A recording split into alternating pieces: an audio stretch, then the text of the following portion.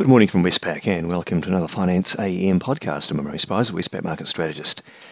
In the financial markets on Friday, we saw bond yields falling as markets speculated that the Fed has probably finished hiking, with the economic data on Friday encouraging that view. The US dollar was mixed, while equity sentiment rose. The S&P 500 closed up 1% on the day. In the currency markets, the US dollar index closed down 2% on the day, but as I said, a mixed bag among the currencies. Dollar yen, slightly surprisingly, did rise from 139.07 up to 141.18, and the yen was the underperformer on the day, despite the Bank of Japan's tweaking of its monetary policy in a less accommodative direction. The Aussie dollar simply ranged between 66.23 and 66.85, and so did the Kiwi between 61.21 and 61.81. And the Aussie Kiwi cross did fall from 108.40 to 107.96. In the interest rate markets, US 2-year Treasury yields net, not much change. They did fall initially from 4.9 down to 4.84, but then rose back again. While the 10-year yield did fall overall from 4.03% to 3.95%. And markets currently price the Fed fund rate to be only 6 basis points higher at the next meeting on the 21st of September.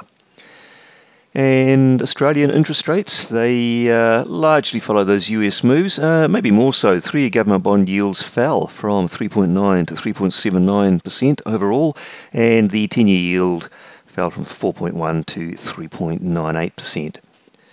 For the RBA meeting this week, markets don't have a lot priced in. They've only got 6 basis points, although they do have another 20 priced in by March of next year. In the commodity markets, Brent crude oil rose 1% to $85, copper rose 1.1%, iron ore fell 3.4% to $110, and gold rose 0.7%. Now, a bit more on the data that we saw on Friday, particularly in the US. It was noted by the market, and it did contribute to that fall in bond yields. We had the personal income and expenditure report. The most important item within that for markets is the core PCE deflator, which is the inflation variable of preference for the Fed.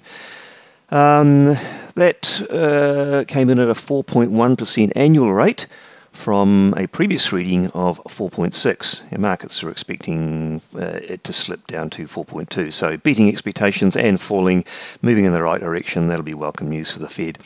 We also had the employment cost index for the second quarter, indicator of wage inflation, and that was a little bit lighter than expected as well. For the quarter, it gained 1% against an expectation of 1.1%, and the previous quarter was running at 1.2%. And finally, of note for the markets in the US, inflation expectations, part of the Consumer Sentiment Survey from the University of Michigan, and expectations for the 5 to 10 year ahead period fell from 3.1% to 3%. So again, welcome news for the Fed all around. On the day, what's out that could be market moving?